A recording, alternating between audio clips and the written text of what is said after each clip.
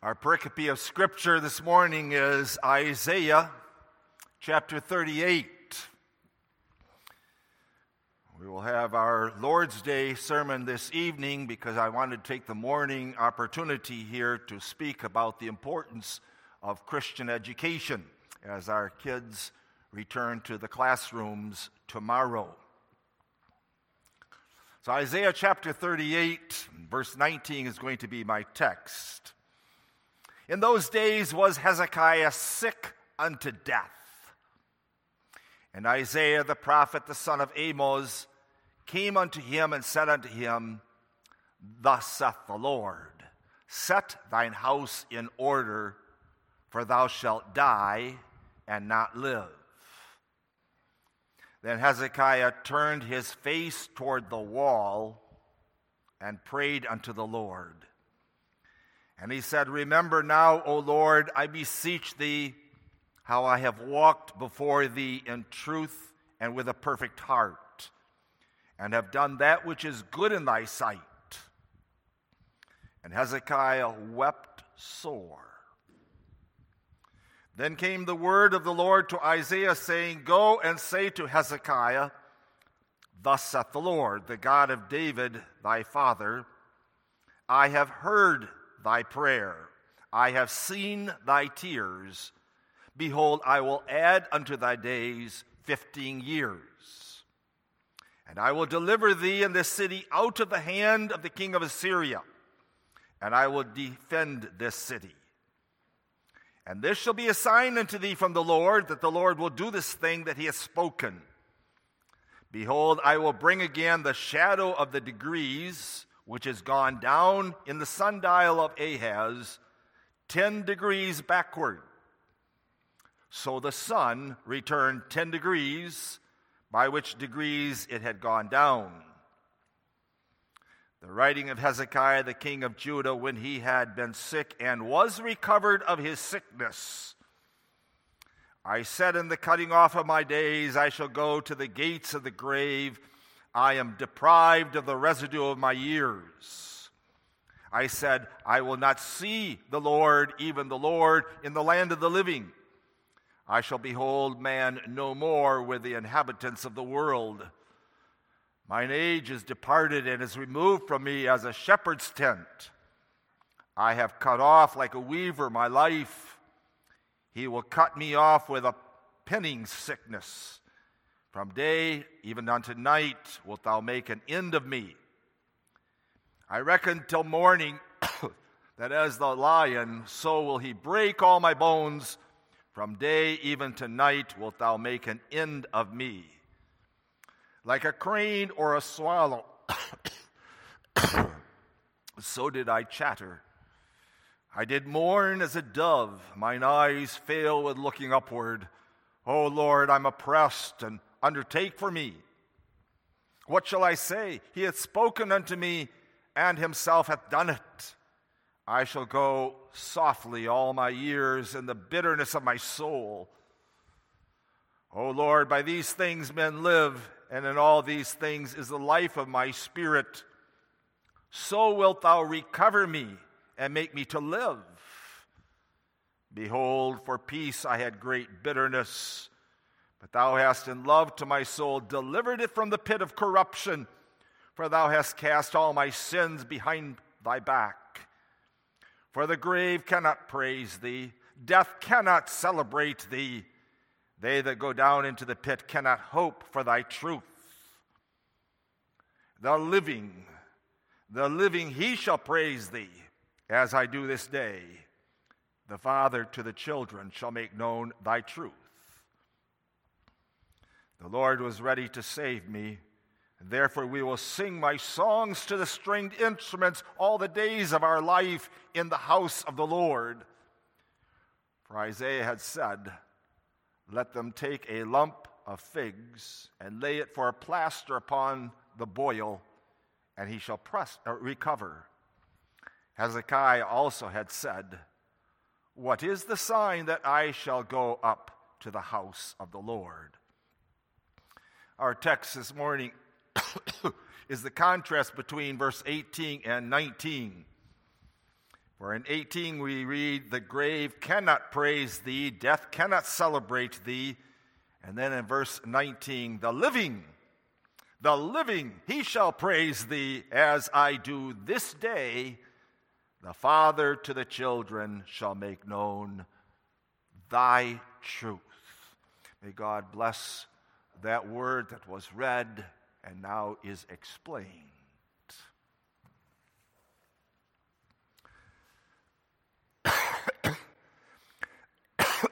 Excuse me.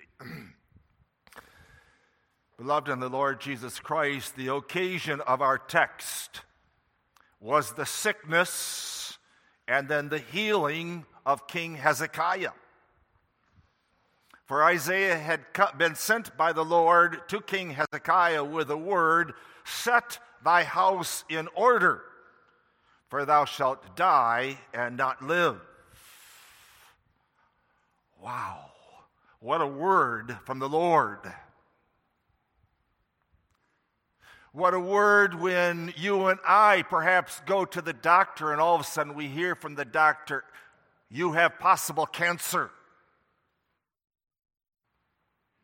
The threat of death. A brush with death. And it brings about a realization of how short our lives are and the spiritual priorities that we should have in our lives. In other words, what is really important in your and in my life? We have in our text, verse 19, a beautiful psalm, really a song with parallelism again in those two phrases. Did you catch it? This was written now sometime after the healing of King Hezekiah. And King Hezekiah sings, the living, he shall praise thee as I do this day, the living. The Father to the children shall make known thy truth. You see here, the living is that father and is that child. And then that phrase, shall praise thee, comes with a second phrase. How do we praise God? We make known his truth. So notice with me as a title, King Hezekiah's Song and Confession.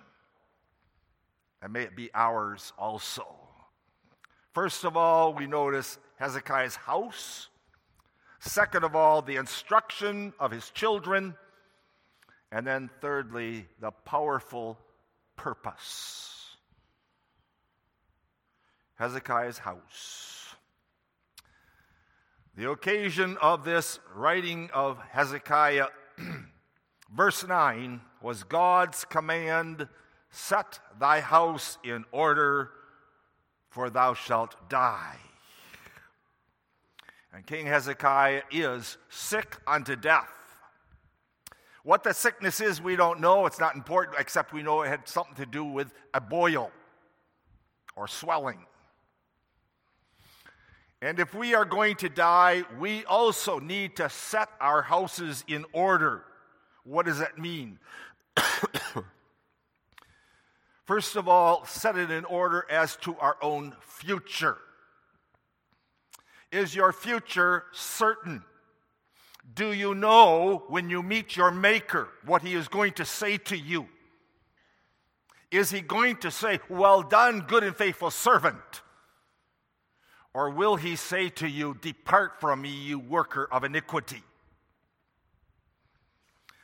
But setting our house in order is also taking care of that life and that household that we have here on earth that we're going to leave. There need to be some preparations, don't we? There need to be preparations personally, financially, your family, of course, your business. We want to leave those homes intact. We want to leave those homes in the service of Jehovah God. Mrs. Springsma, whenever we go away on vacation, or every time we had a call that I was going to accept, would completely, thoroughly clean the whole house. even moving the refrigerator and the stove and the washer and the dryer. She wanted it to be intact. Well, likewise, we want our life to be intact when it comes to an end. And we're not going to procrastinate with that like I sometimes want to do. I'll do it tomorrow. We get it done. And so Hezekiah, hearing this word of the Lord, set your house in order, is concerned about his household, about God's promises. We have to be ready when the Lord is going to take us home. And we don't know when that is, do we? Those who have cancer, or now King Hezekiah, at least they have that time where they know they're going to leave and they prepare for that. I'm thinking of the last death that was here in the congregation. It became known to the man that he was going to be dying soon, and he and his wife were able to get their whole funeral service set together. The text that was going to be preached on, the songs that we were going to sing. He was able to meet with all the children and say goodbye to them yet. So also, we have to be willing, because it might happen on our way home today, or a sickness might come to us. Is your house in order? Are you ready to leave? But King Hezekiah is not ready to leave, is he? He's not ready to die. Look at him. He faces the wall and he weeps bitter tears. Is he acting there like a spoiled child, saying, Lord, I don't want this. Don't give me this word. But I want you to notice that King Hezekiah is now weeping and praying for his life, not because of unbelief or rebellion or unwillingness to set his house in order, but he says, I cannot die yet. Why? Well, first of all, he's so young. At this time, he was only 39 years old. In other words, he wasn't like this old man, but he was in his prime of life. But that's not really the answer, that he's so young. For many die very young in life, don't they? He was 25 years old when he began to reign, and he reigns a total of 29 years. He died when he was 54 years old. But you see, his sickness unto death comes at a perilous time for God's people, for the church. This follows right with Isaiah chapter 37. When the Assyrians are going to come up against Judah. They are already in the land. Soon they're going to surround Jerusalem with a siege. Sennacherib and Raksheva are there with the armies to destroy. But God had made a promise. You'll read of it in Isaiah 37, that the Assyrians would not have the upper hand against Israel, but that the Lord would defeat them. And you boys and girls might remember that 185,000 died at the Lord's hand.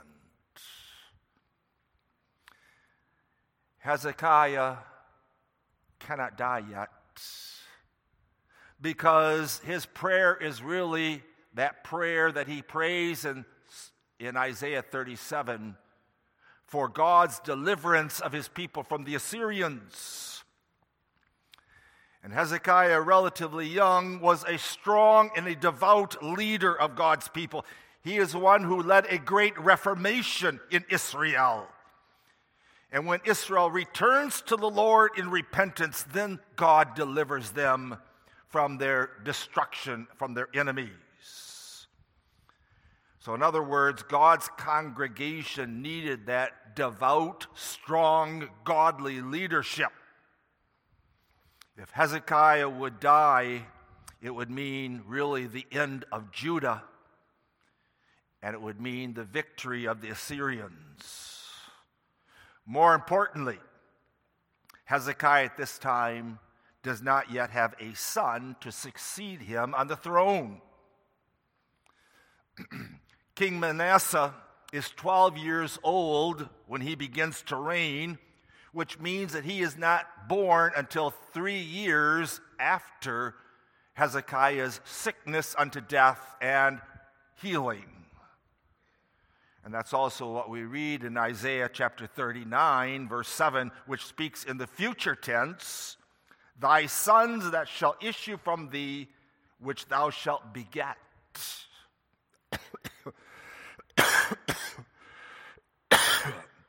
In other words, this is a severe trial to King Hezekiah.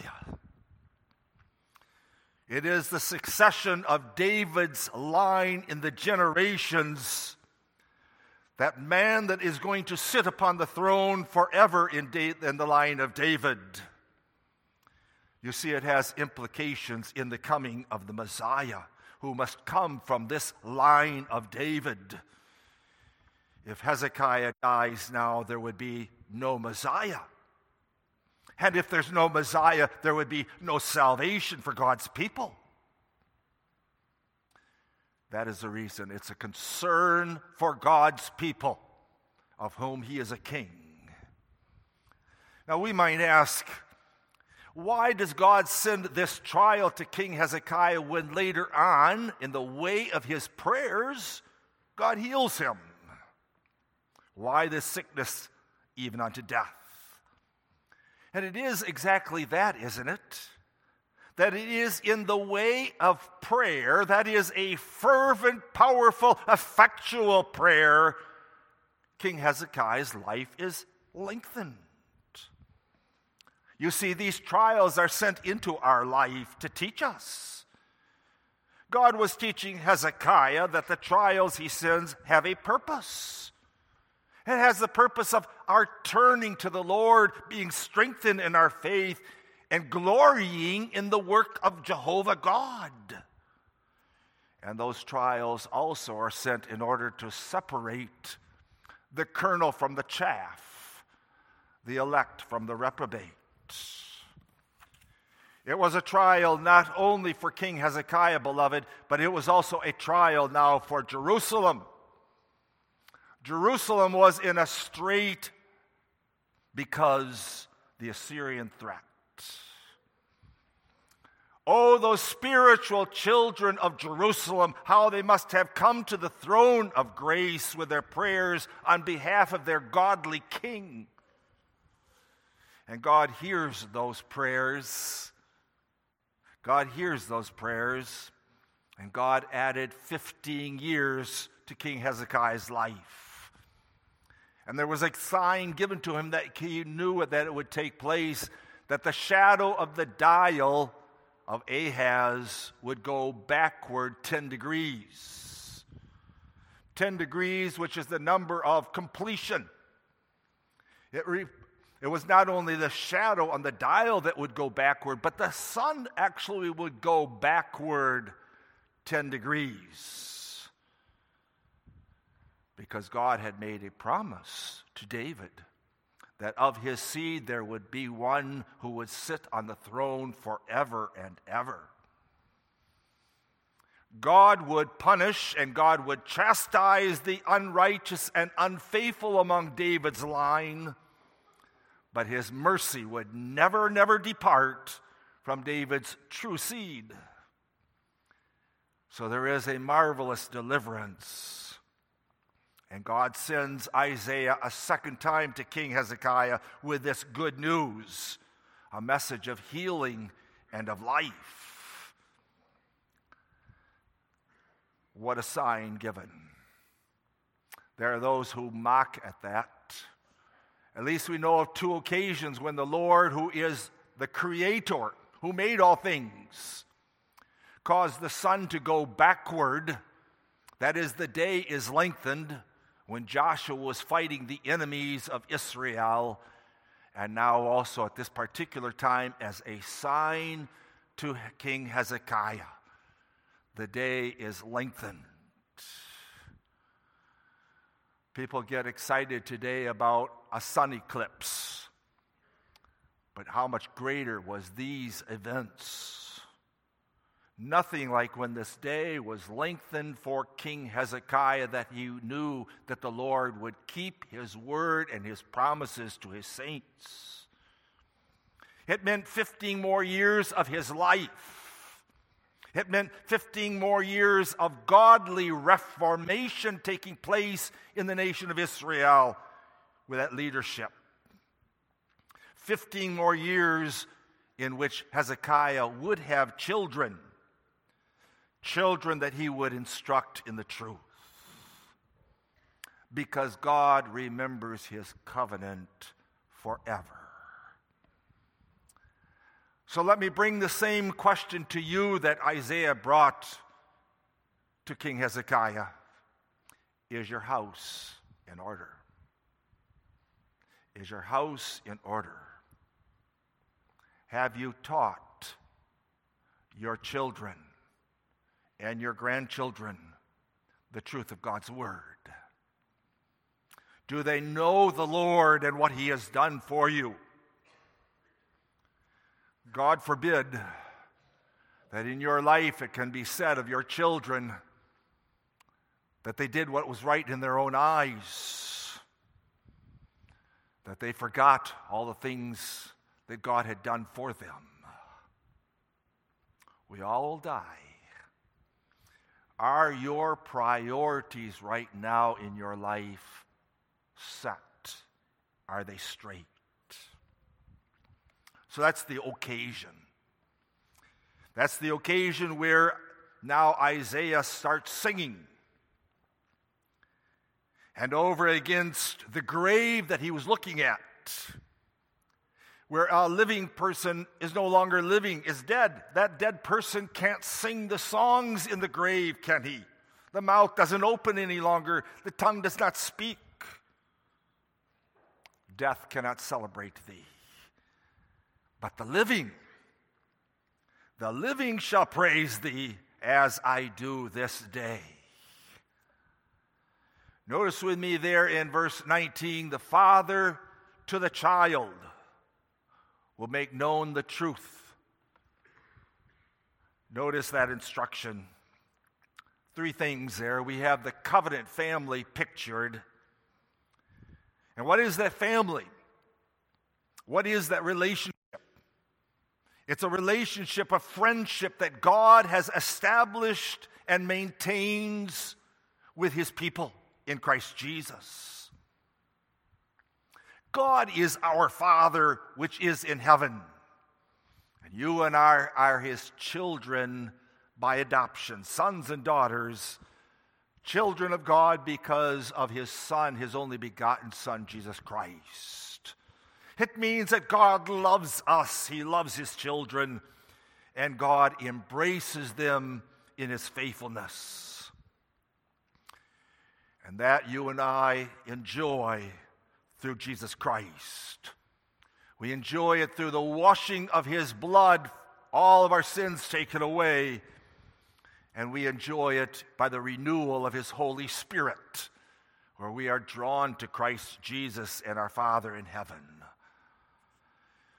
That means, beloved, let me say to all fathers here this morning, you have to reflect to your children while you're living the fatherhood of God. May your hands appear to your children like the hand of God that cares for and holds and preserves his children, that instructs them in the way that they go. What a calling. God's our Father, and you, godly fathers, are now this picture of him who is in heaven, our Father. Notice, second of all, that God made this covenant with believers and with their seed. That is, it is in the way that our family God works in the lines of generations, doesn't he? God does not save just one person here and another person there and another person there haphazardly, but God works in the lines of generations. He saves us and our children in our grandchildren. And you know from the baptism form, don't you, boys and girls? Genesis chapter 7. I will be a God unto thee and to thy seed after thee in their generations.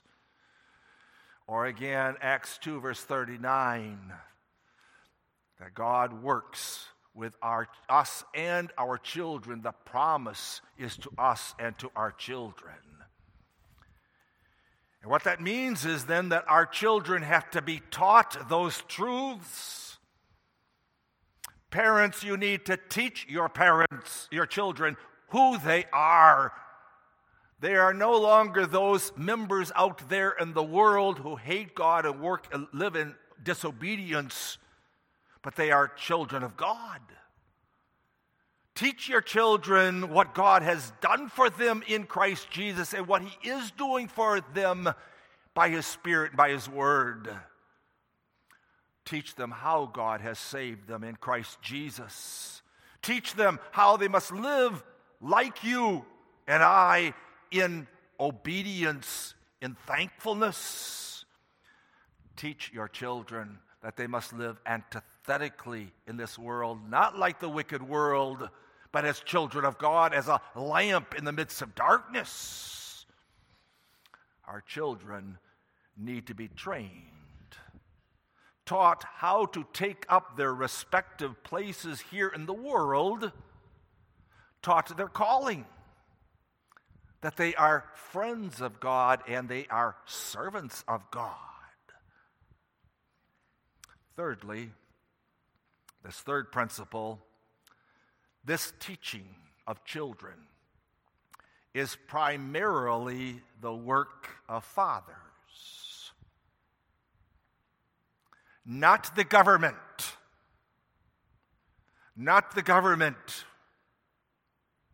And not even primarily the church.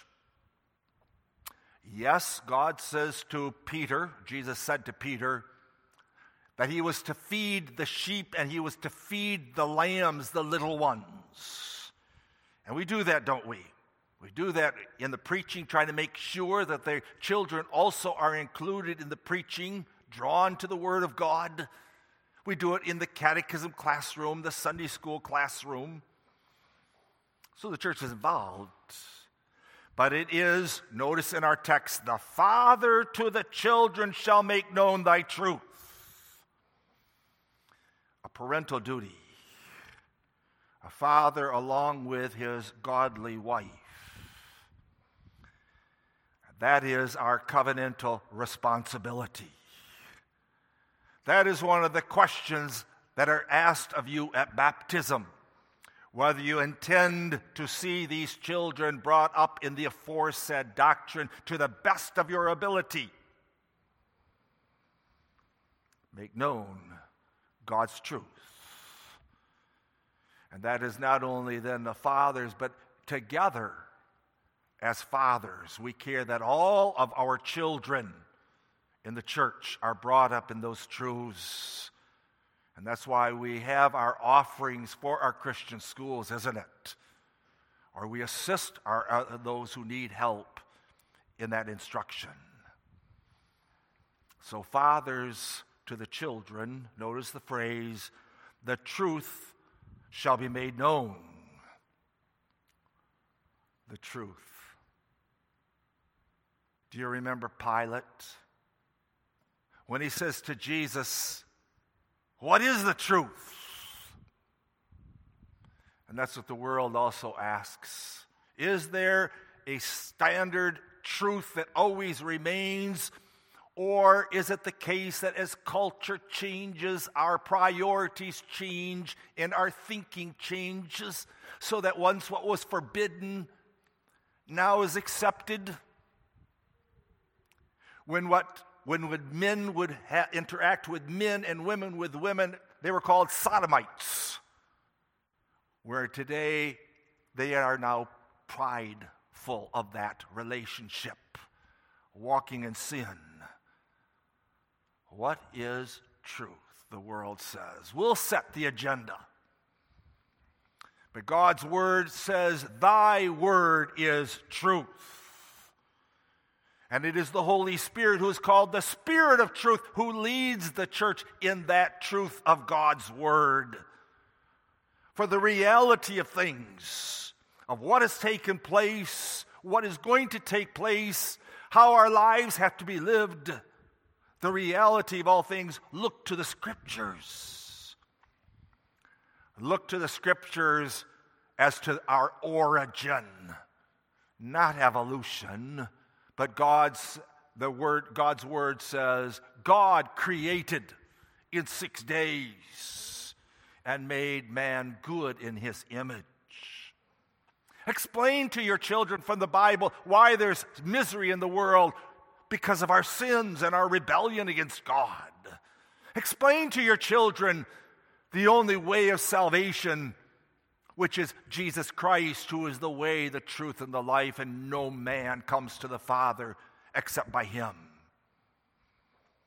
Explain how to your children how you and I must live in this world in thankfulness for our salvation, in obedience to our God.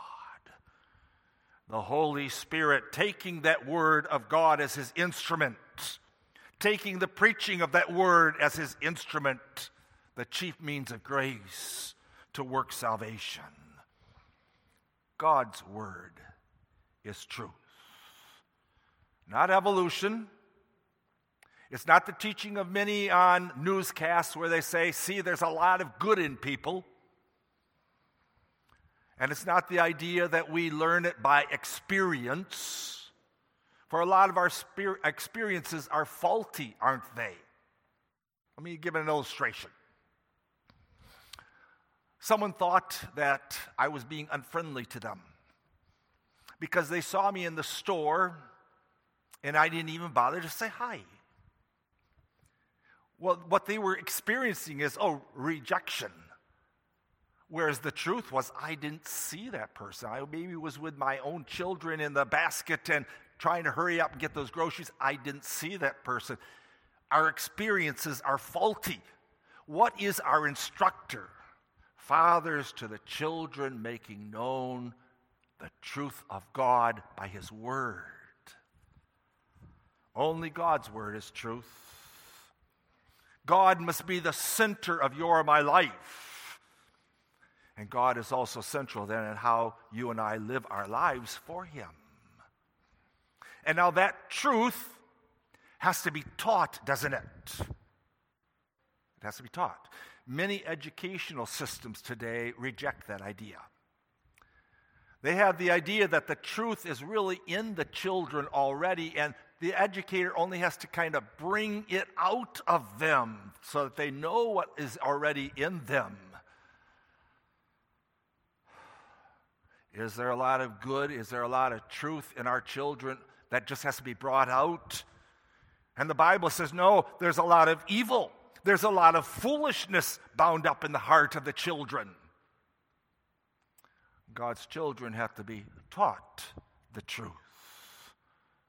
Even the Lord Jesus, who was not foolish, was not sinful, had to be taught as a young child the truths of God's Word. Think a moment how those teachers in the temple, when Jesus was 12 years old, marveled at the wonderful questions Jesus was asking them about God's Word. So we have to teach God's Word, the Word of truth, to our children, not just human opinions of this and that. And the church in the larger world is now getting famous for saying, well, there's different opinions. There's different opinions about whether women can serve in office, so the church then can stay together and have different opinions about it.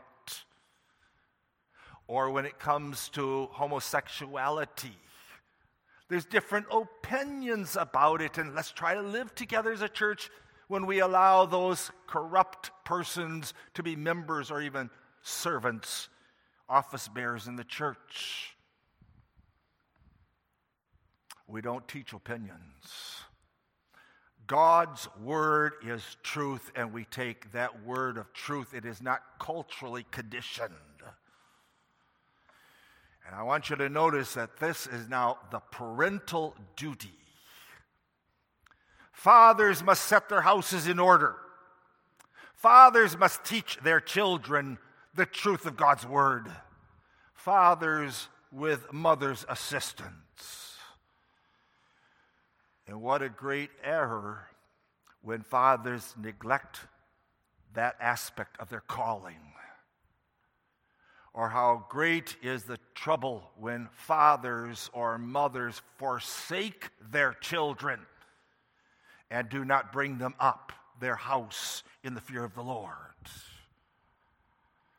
Yes, fathers, you are breadwinners. And yes, fathers, some of you have very important work in the church. But first and foremost, fathers, teach your children the word of truth. Who are these fathers to the children?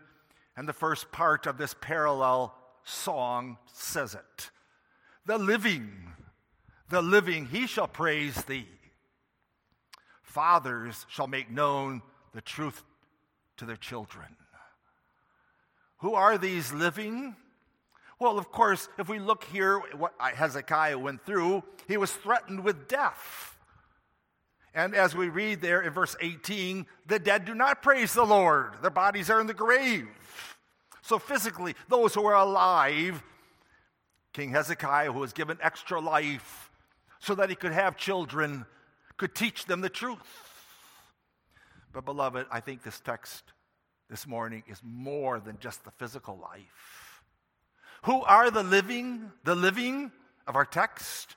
It is spiritual children of God.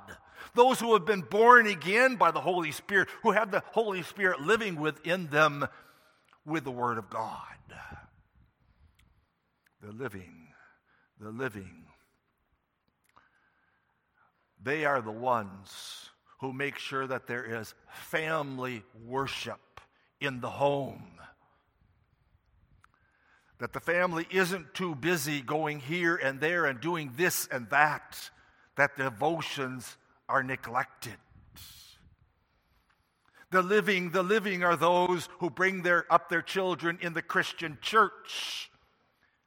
And not just any Christian church, but bring up their children in the Christian church where the truth is most purely preached. Of course, there's other Christian churches. The church is much broader than our tiny little denomination. But what truths are being taught and what errors are being taught? Is there two different kinds of graces? Is God's covenant conditional? Is the kingdom of God something here in the world that some are trying to bring the kingdom here on earth? Or is it only a spiritual kingdom? The living bring up their children in Christian churches where the truth is most purely preached. The living bring up their children through prayer. They pray for their children, and they bring them up with their own personal Bible study. And why is that so important? Because an empty vessel can't fill up an empty glass, can it?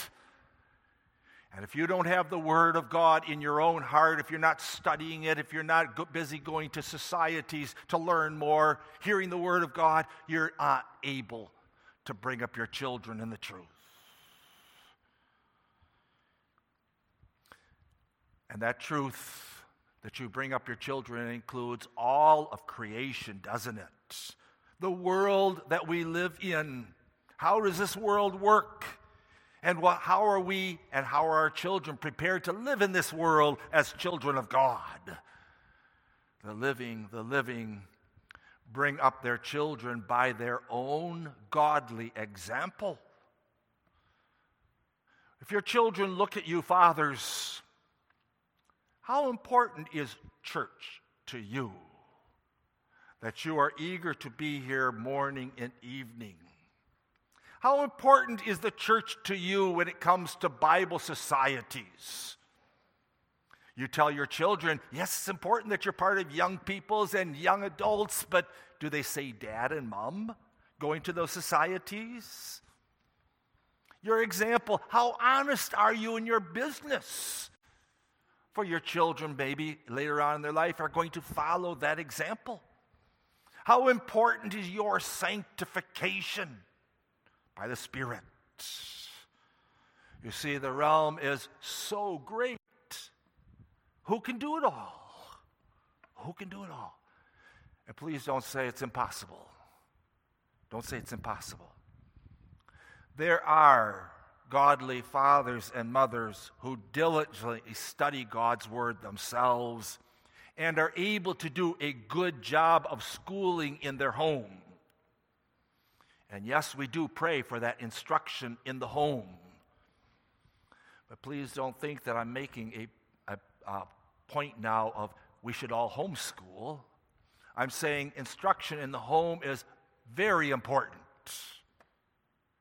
But many parents are not able to guide their children in all the complexities of life, are they? To prepare them?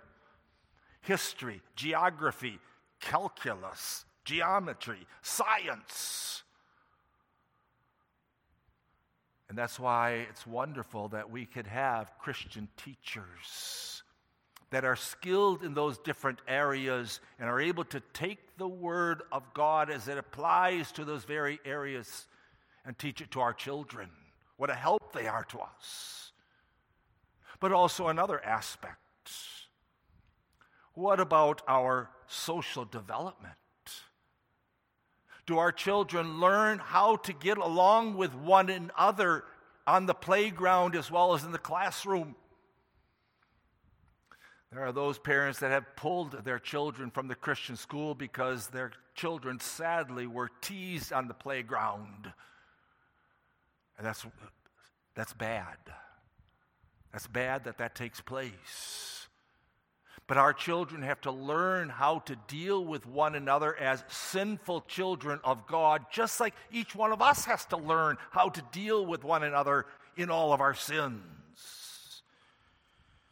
And so we have our Christian schools where our children are taught not only these subjects, but also how to conduct themselves with one another in the classroom, but also on the playground. We are a family, God's family together. And while I'm making that pitch for our Christian schools, do not think for a moment that I am thinking that Christian schools relieve parents of their duty. Our Christian schools are not a daycare center that we send them away from home for so we can do other things. And tomorrow when the children go to school, may not our mothers sigh with relief and say, good, now I've got all these days, 7 hours of the day to myself. Rather, our Christian schools are an extension of our homes. We don't have church schools, but we have parental schools. 7 hours a day, covenant training. Let me talk now a moment to the teachers and administrator of our schools. What a high calling you have. And just as we pray for sons who will become pastors, you have heard me also pray with you for sons and daughters who will be Christian school teachers for us. But what that all means is that we expect you as teachers to be faithful to your job, to be working hard for us, for you are accountable to God and accountable to the parents. How do you use those hours during school? How much did you prepare for those subjects that you're teaching? Are you on top of that material? Are you preparing it in a fresh way? Just as you don't want a pastor to turn over the dusty pages of old sermons, so also the materials of you as teachers. Are you studying hard? Are you writing new material? You see, it's possible in each vocation to be lazy or sloppy or haphazard. I can think of a history school teacher whose notes were just as old as that worn-out pants, that suit that he would wear each day. Dry as dust. We care, and I hope you teachers care in this coming year, for the instruction of our children. Not only the material that you give them, but also their personal well-being, their social interaction with others, that you care for our children, body and soul. Yes, that too is part of Christian education, isn't it? May our children not be ostracized. May they not stand all alone on the playground having no friends. But we are together children of God. Socially getting along with one another. Being prepared to take up someday their place in this world as children of light. Christian parents, prize your Christian schools. Prize them as an extension of your homes. Prize them as an invaluable tool to aid you in your calling, to train your children in the way of the truth. Parents and grandparents, the whole church of God sacrificing for that cause, giving in the offerings, sacrificing even financially. In our Christian schools, may there be a clear commitment to the truth of Holy Scripture. May it be God-centered teaching, not only in the Bible classes, but in the math or the calculus or the geometry or the history of the world. May there be a striving for excellence. May there be, on the part of teachers and children, personal godliness and holiness. May we address not just the mind, but the body and the soul and the heart, the conscience, and the well-being of our children. Our Christian schools are not perfect, just like our Christian homes are not perfect. We will fall short at times.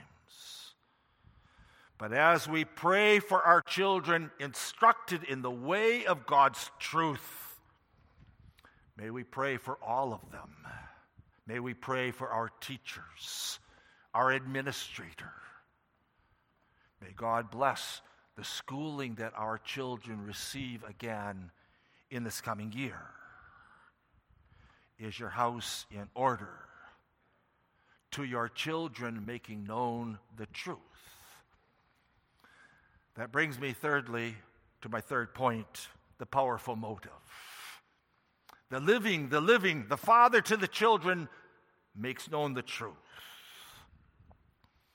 You see, King Hezekiah, when he turned his face to the wall and was crying his eyes out, he was thinking about God's church when he makes this confession.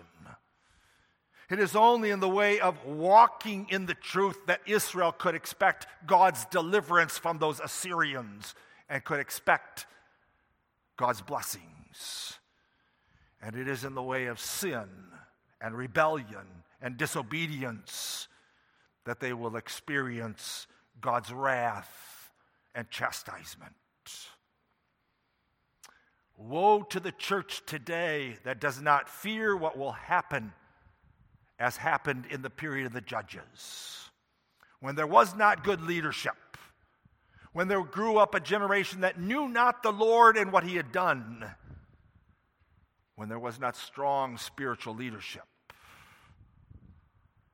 When the church is less thoroughly founded upon God's word, she loses her heritage. As King Hezekiah cared for that nation that God made him a king over, so faithful fathers today who love God's church make good on their promises that they made at baptism. To the best of their ability, they will bring up their children in the aforesaid doctrine, or cause them to be instructed therein.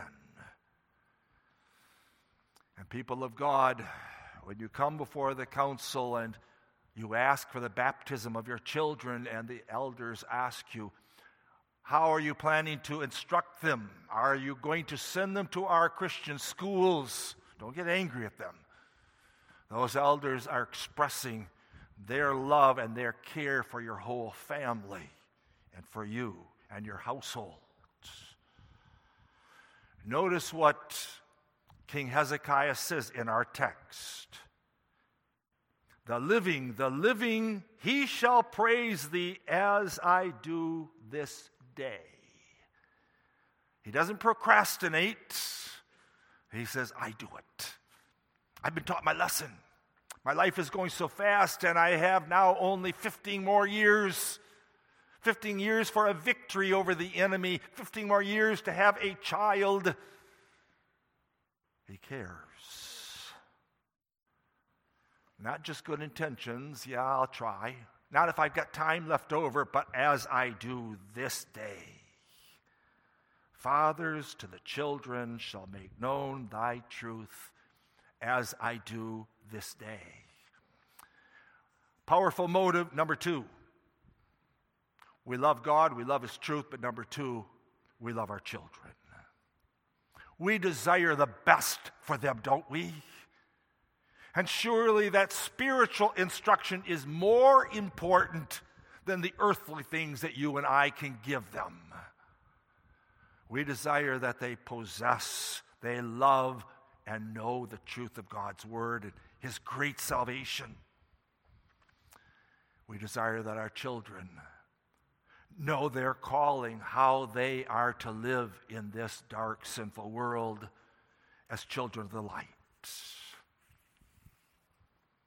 We pass on the Christian, the Reformed heritage that was entrusted to us. The motive, thirdly, we claim God's promises. When Isaiah the prophet comes to King Hezekiah, says, get your house in order, you're going to die, and he is already very, very sick. He's clinging to those promises. God had promised in chapter 37, and it hadn't taken place yet, that he would deliver them from the Assyrians in the way of their obedience. It hadn't happened yet. And he clung to God's promise that of David's seed, there would always be one to sit on the throne, and he didn't have any children yet. He clings to that promise, and therefore he cries his tears out, and he prays fervently and effectually God's word. No, I can't die yet. It is in the way of diligent, godly, zealous teaching, making known thy truth, that God blesses our homes. Now perhaps you say, hang on a minute, Pastor. So King Hezekiah is praying for a godly seed to sit on the throne. You know what he got. 3 years later, Manasseh is born, who all of his life for 55 years was an evil, evil king reigning. What good did that teaching do? And yes, there are reprobate children in our families. And yes, some of us have rebellious children that have walked away from the church.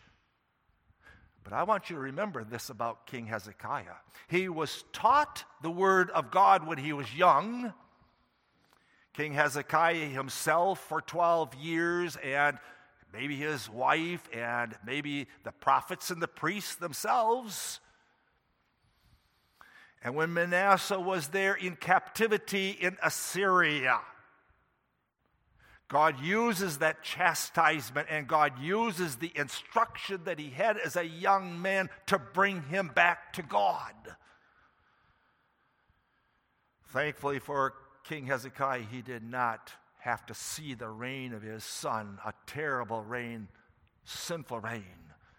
But God works in the lines of generations, and Manasseh is saved. And you and I who believe that God works in the lines of our generations, we don't give up hope, but we keep on praying like a Job did for his married children, that somewhere in their life the Lord will turn them around, maybe even at the last minute. Manasseh then did turn to the Lord and tried to correct what he did for those 55 years before. And it is finally not his son. No, Manasseh himself was not a very good father here at all, instructing his children in the truth. And so you got a wicked Ammon. But then again, the Lord surprisingly brings out a Josiah, the great grandson of King Hezekiah, who continues and brings about the last reformation in God's church in Judah. God works in lines of generations. And so we are called as fathers to our children to make known God's truth. And we do it in gratitude, don't we?